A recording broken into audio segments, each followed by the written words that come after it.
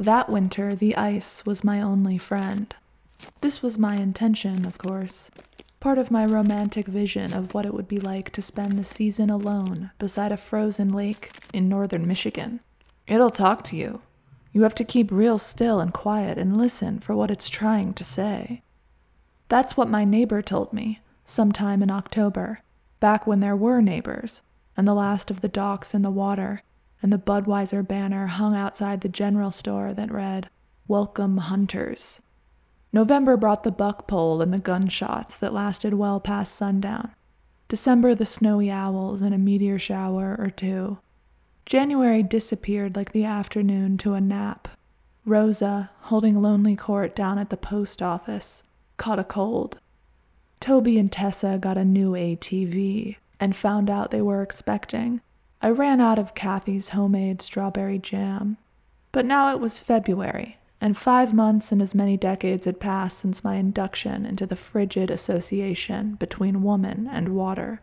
That's what you don't know until you get to know it, aligning yourself to its rhythms, letting it lead. That the ice is alive, more so than most people. It melts in the day and refreezes at night, reforming itself while you're asleep, like a kind of lucid dream, so that every morning you awake to an altogether new solid, transmogrified in darkness, never the same ice twice. People take it for granted. They drive their trucks over it. They walk their dogs along the shallow edge. They drill holes in search of walleye, yellow perch, tiger muskie, forgetting to mark the spot before they leave. Every couple years, somebody drowned. The ice was both supportive and indifferent. It trapped and it conveyed. It closely guarded its secrets, but freely dispensed of its wisdom. I left its side as little as possible, like a new mother, not wanting to miss a single moment of its development. 30 miles. That's how far I lived from the nearest grocery store. I made the drive into Alpena every 2 weeks or so. The general store up the road carried me through once the milk spoiled or I ran out of bread. Otherwise, I didn't leave the house much. I planned my meals out carefully and aesthetically. This was partly a practical necessity, partly an aesthetic choice. A snowstorm, and they were frequent, might throw off my meticulously laid Kroger plans, trapping me in my driveway for however long it took the stuff to melt. So I always made sure to have a few frozen pizzas and cans of tuna on hand in case. But this scarcity of immediate choice and novelty, the cheap twin fuels of modern civilization, was in its own way liberating. To wake with the sun, to pass the hours in silence and contemplation, to live on a predictable rotation of broths and grains. These were the very things that ultimately brought color, joy, and life back to my life. But impersonating an anchorite does grow tiresome, no matter how solemn the vow or distant the retreat. It was on one such morning of weakness when the thought of choking down a bowl of oatmeal for the 91st morning in a row just did not inspire. Had something cracked overnight? In the humble census-designated place known as Hubbard Lake, there was only one dining option available at this yawning hour, the North End Restaurant. It was across the street from the gas station where I periodically paid $2 cash to dispose of my trash bags in their dumpster. There was no trash service up north, no mail service either, unless you paid for it special. I had never been, but I knew it was the kind of place with Google reviews that said, "I had a country fried steak the size of a hubcap. It was sure delicious." I lived on the North End, so I walked instead of driving, adding even more whimsy to the occasion. The lake's shape was a Rorschach test for the soul. I saw a hand cupped toward the heavens, like when a Catholic says the Our Father. Others saw the steady open maw of a crocodile, or, from upside down, a figure dangling their feet into the water. There was some light snowfall as I rounded the pious fingertips, nearing the lake's major intersection. I was glad to have worn my hat. A stormy Cromer, of course, red and black plaid. It was necessary for camouflage. The decor at the North End Restaurant was the up-north classic. Fake wood paneling, antlers galore, framed pictures of ducks. I took a booth and faced the door so I could spy on the local color. There was only one other customer when I arrived, a man with a bad hearing aid reading a USA Today. When the owner or cook or both came out to do his rounds for the regulars, he asked him, "And how are you today, Jimmy?" Nothing. The man didn't look up. "Maybe you need to change the battery on those ears of yours, Jimmy." Silence. A waitress, probably named Janet, came by to take my order. Coffee, blueberry pancakes, side of bacon, extra crispy. Before my food arrived, a loud party of 3 came in and sat at the booth just ahead of mine, all of them dressed for a day of winter adventuring. They were a couple in their 30s and another man a generation older. I assumed he was one of their parents. The way the older man surveyed me as he took his seat, with eyes bluer than the infant of Prague's, I knew that he would try something. So it was no shock when minutes later he threw one arm over the back of his booth and craned his neck around to ask, "Would you like to sit with us?" "Sure," I said, smoothly abandoning my station to join theirs. I had come for a break in routine, and here it was. The couple exchanged a look between them like, "Oh no, he's doing it again." But I wasn't worried. I possessed a blithe confidence that I could handle myself no matter the situation. A profound miscalculation on my part. I sat down beside the old man. He had thinning gray-white hair and at least a week of growth on his chin. He introduced himself as Fred. "Old man Fred," the couple amended, almost in unison. They made for an odd pairing, I thought. The woman, a brunette with naturally pursed lips and always amused eyes, worked as a dental hygienist in Bay City, and looked like it. The man, a redhead with a goatee like a cartoon villain, worked as a boat salesman, also in Bay City, and did not look like it. They all met doing sailing competitions together. Charlie and Joe, Charlie was the girl, had come up to stay with Fred for a long weekend. It was tradition, I was told, for them to attend Snowdrift, an annual rally racing event held in an obscure county northwest of here. "And who are you?" the old man asked. "I'm from Virginia," was all I could think to say. "Virginia!" he exclaimed. "So you're the mystery girl, the one with the station wagon and the Virginia plates." Janet came by just then and asked if I'd have my food delivered to this table instead. "Yes, she will," Fred replied on my behalf before I had the chance. "You don't have to, Virginia," said Joe. "Actually, I'd warn against it." Charlie punched him in the arm, and he laughed disproportionate to the humor of his words. "Actually, my name is Kasia," I put forward. "It's Virginia now," Charlie said.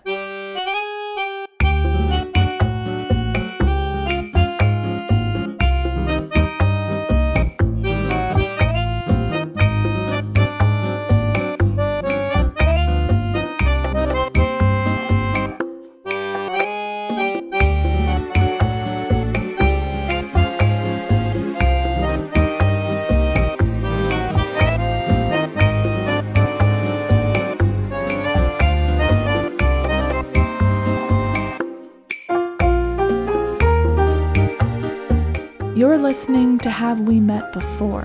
My name is Virginia, and these are stories of people I can't forget.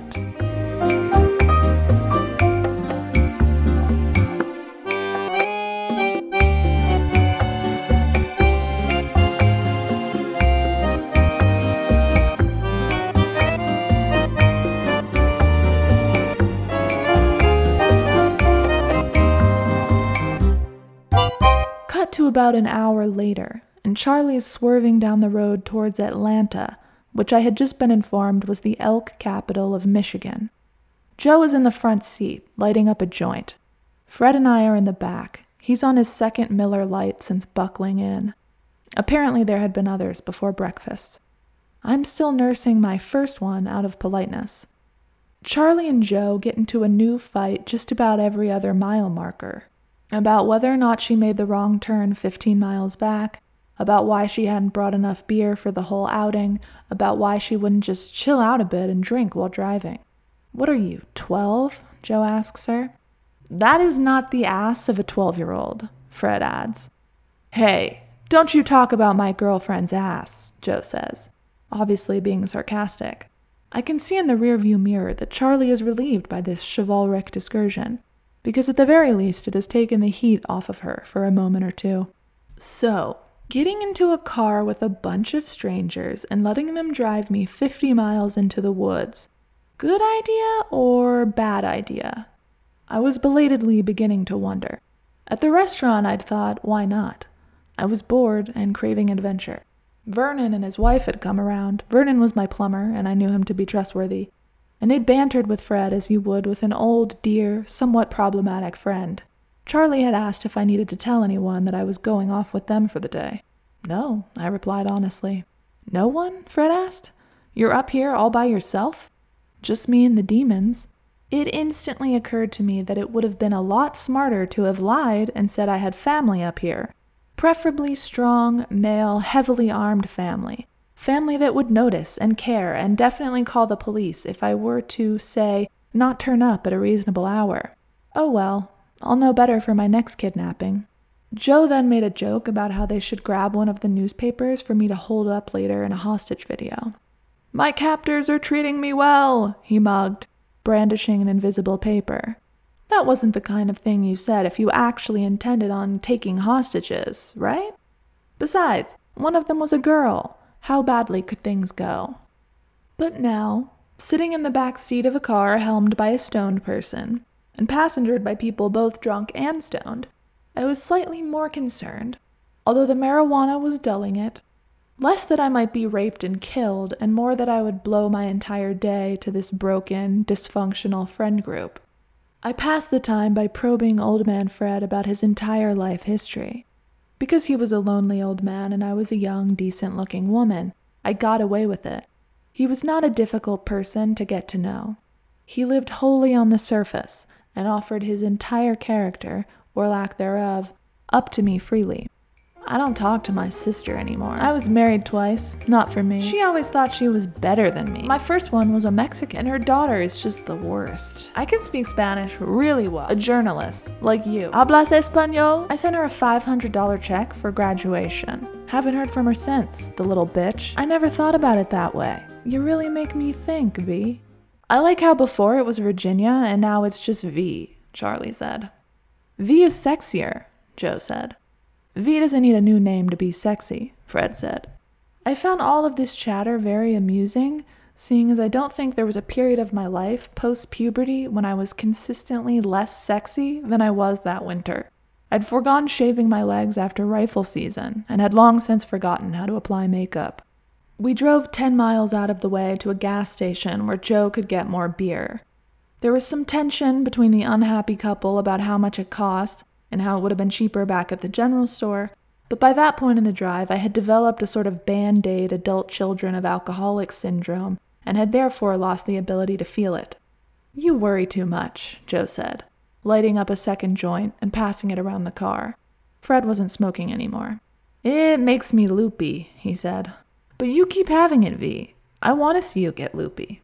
He was a transparent fool, which I found both pathetic and disarming. You're out of luck, I said. Drugs do almost nothing for me. When it came her turn, Joe carefully held the joint up to Charlie's lips so she could take a hit without removing her hands from the steering wheel. She wouldn't drink while driving, but she would smoke. I was amazed at their ability to swap some of the most vicious words I have ever heard pass between two people, quote, in love, unquote, and yet still retain a deep sense of attachment to one another. When it came to their vices, they could get along. Who was worse at human relationships? These two, Fred, or me? I honestly could not say. At some point, Fred needed to pee. He insisted that he was too dignified to do so on the side of the road, so Charlie pulled over into a high school parking lot. Home of the Beavers, I think it was. Why didn't you go back at the gas station? Joe asked impatiently. When you have to go, Charlie said, and no one could dispute such a claim. Fred was too drunk by then to unlock the door for himself, so he pulled at it madly until Charlie unlocked it from the front seat. Over there, old man, away from the lamppost, Joe instructed. Fred, as anyone could have predicted, purposefully went over to the forbidden lamppost and unzipped himself there. Hurry up! People get arrested for this kind of thing, Joe said. This provoked Fred to do a full Chinese fire drill around the car with his pants still undone. Charlie laughed like a little girl. Come on, old man, you don't want Virginia to see that, Joe said. "You worry too much," Fred said as he got back into the car, and Charlie honked the horn in agreement. Now we were properly lost in a dense and ever-darkening forest. There was ongoing dialogue about whether or not Charlie knew where the fuck she was going. "I've been here more times than you, Joe." "Well, it sure as shit doesn't seem like it," etc., etc. The entire journey had been so low-grade stressful that I was surprised when we finally came upon a long line of cars clearly queued for some kind of spectator event. I had forgotten that enjoyment was supposedly the object of all of this, similar to how I felt in a theater when the movie started after being forced to endure half a dozen trailers. Oh yeah! This was in fact recreation, and I actively chose to be here. Charlie, for whatever her level of THC, maintained excellent composure as she had to back the car up down a long, twisty, entirely iced-over road in order to park. We unloaded the car as a stream of revelers migrated up the road towards the action, a shockingly large number of them dragging sleds piled high with cases of beer behind them. "We should have brought a sled," Joe complained. He was like a child. Every drink, every toy, every candy available to anyone, he had to have. Old man Fred was under ideal conditions. Here he was, at a large, unregulated alcoholic event with an endless supply of people to make aggressive, intoxicated conversation with. A place where borderline rude intrusions into other people's space and lives were not frowned upon, but celebrated. He would not squander the opportunity. Hey, is that a drug-sniffing dog?" he yelled at one of the many lumberjack types, leading a canine into the fray. "Get him out of here! Don't let him near me! Don't let him sniff me!" Fred shouted. The dog was no larger than a snow boot. I briefly wished that I could be this normal-looking dog owner, whose only association with Fred was this one-off moment, with him shooting Fred a look of half amusement, half pity, before going on his own way forever. Goodbye, perfect stranger. Enjoy your perfect stranger's life. Whatever I expected from this event, what I discovered was not it. Snowdrift was without a doubt the coolest party I have ever attended, and it wasn't even explicitly a party. Imagine dusk falling, hundreds of people milling about the northern hardwood, slowly drifting toward the road that cascaded through the clearing like a wedding train, that workers were pouring extra water on before the cars came through to make it even slipperier, boys disappearing into the cover in search of firewood, little bonfires raging down the roadside, bottles of bourbon and vodka and whiskey burning through the crowd without ever seeming to empty, music emanating from mysterious places, stars peeking out, everyone sharing in the spirit of communion, semi-illicit activity, and kleptothermy. We joined up with a group of students from Marquette who'd driven down just for this, all of them men. The general crowd was overwhelmingly flanneled, beanied, and bearded, with only the odd put-upon girlfriend thrown in for good measure. The Marquette clan had already been there since morning and had decorated an entire medium-sized tree with empty beer cans hanging by their tabs. With a miserable drunkenness oblige, they all cheered each time a new one was added to the tree.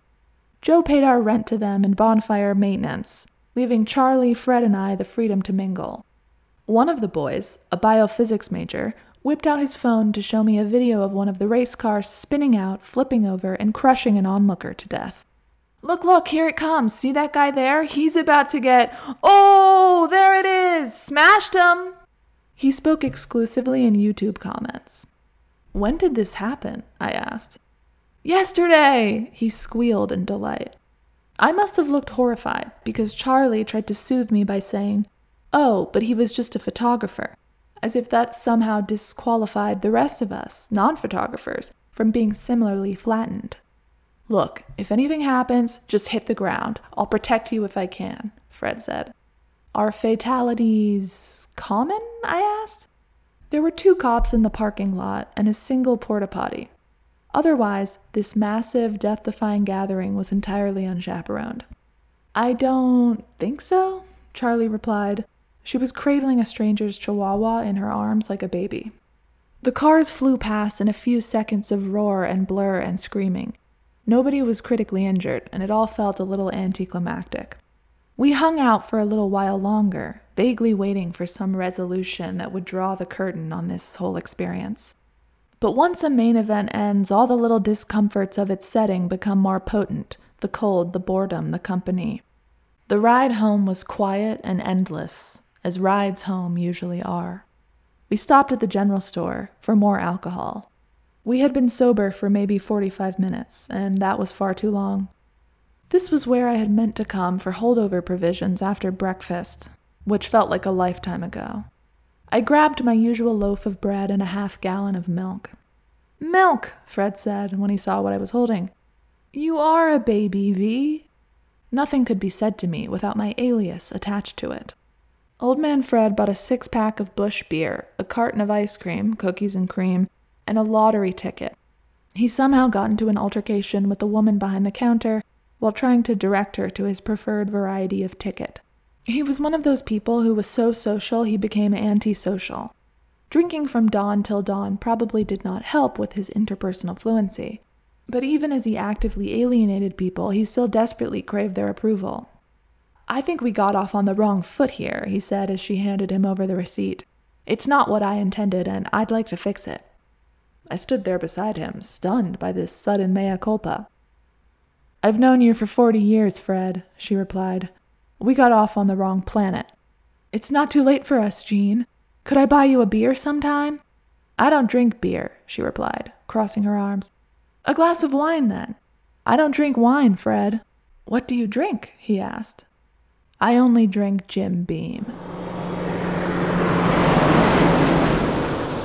Old Man Fred and I sat together on his living room couch watching Turner Classic Movies.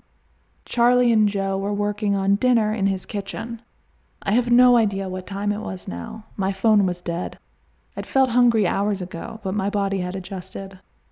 "Do you like these old fart movies?" Fred asked. "Yeah, actually, I grew up watching this channel nonstop. They don't make them like this anymore. Movies about good sorts of people. People with morals and things." I paused, struggling to reconcile this comment with the lips that uttered it. I remembered a sign on the wall of my first job that read, "When you're tempted to make a statement, ask a question." So I did as the sign said, and asked, "Do you consider yourself a morally driven person?" "Well, I am good, but not that good." There was a lull in our conversation, but it was hardly silent. In fact, all the background noise seemed to swell in response to our quiet. Gregory Peck himself was suddenly crawling out of the television and directly into my right ear.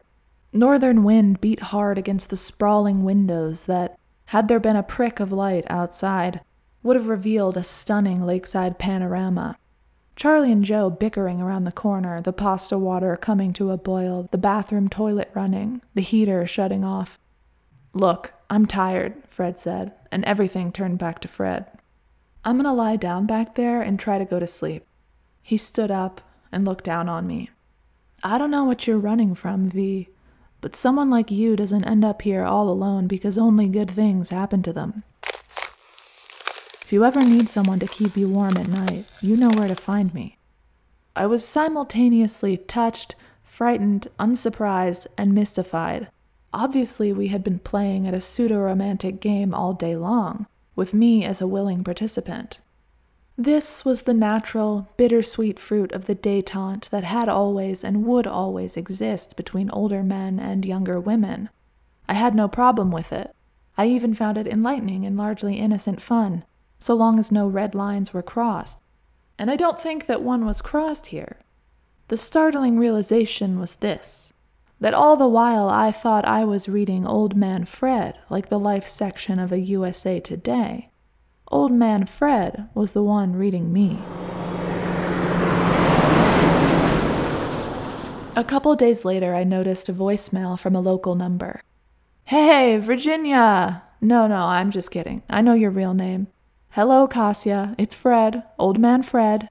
I'd exchanged numbers with Charlie when she drove me home later that night. "You should come sailing with us when things thaw out," she'd said. She must have given it to him. "The kids and I were just going to watch Trump's State of the Union this evening, and I was going to order a pizza from the Stone Bar. Charlie would be very happy if he joined us." And Joe wants to know where you got that old military coat. One of us can come pick you up if you don't remember where we're at. Give me a call back here at the house. The number is 989-827-21. I didn't go, and I didn't respond, but I kept the voicemail saved on my phone for an unreasonably long period of time. He doesn't sound that old, my mom said months later when I played it back for her. He sounds quite handsome, actually. He wasn't, I said, disliking the severity of my own words even as they left my mouth. For the rest of that eternal winter, when night fell and I'd see the scarce flicker of bonfire pits from across the frozen lake, 1 or 2 or 3 at most, I'd wonder if he was behind one of them, with him looking out at me and me looking out at him, although neither of us could see more than the moon and the flames and our own cracked hands in front of our faces.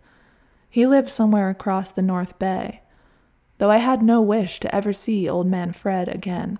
I somehow felt less isolated knowing he was out there, across a massive block of ice, frozen solid at least 10 inches down, just as lonely and dissatisfied as I.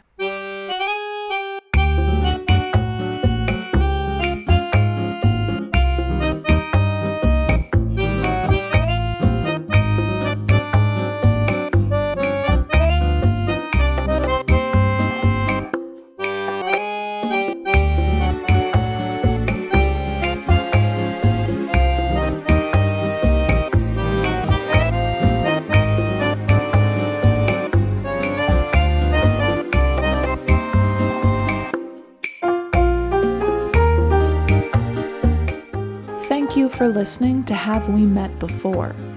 Join me again in 2 weeks to meet the man with the strongest lungs in the Caribbean. Theme music composed by John Hoekstra.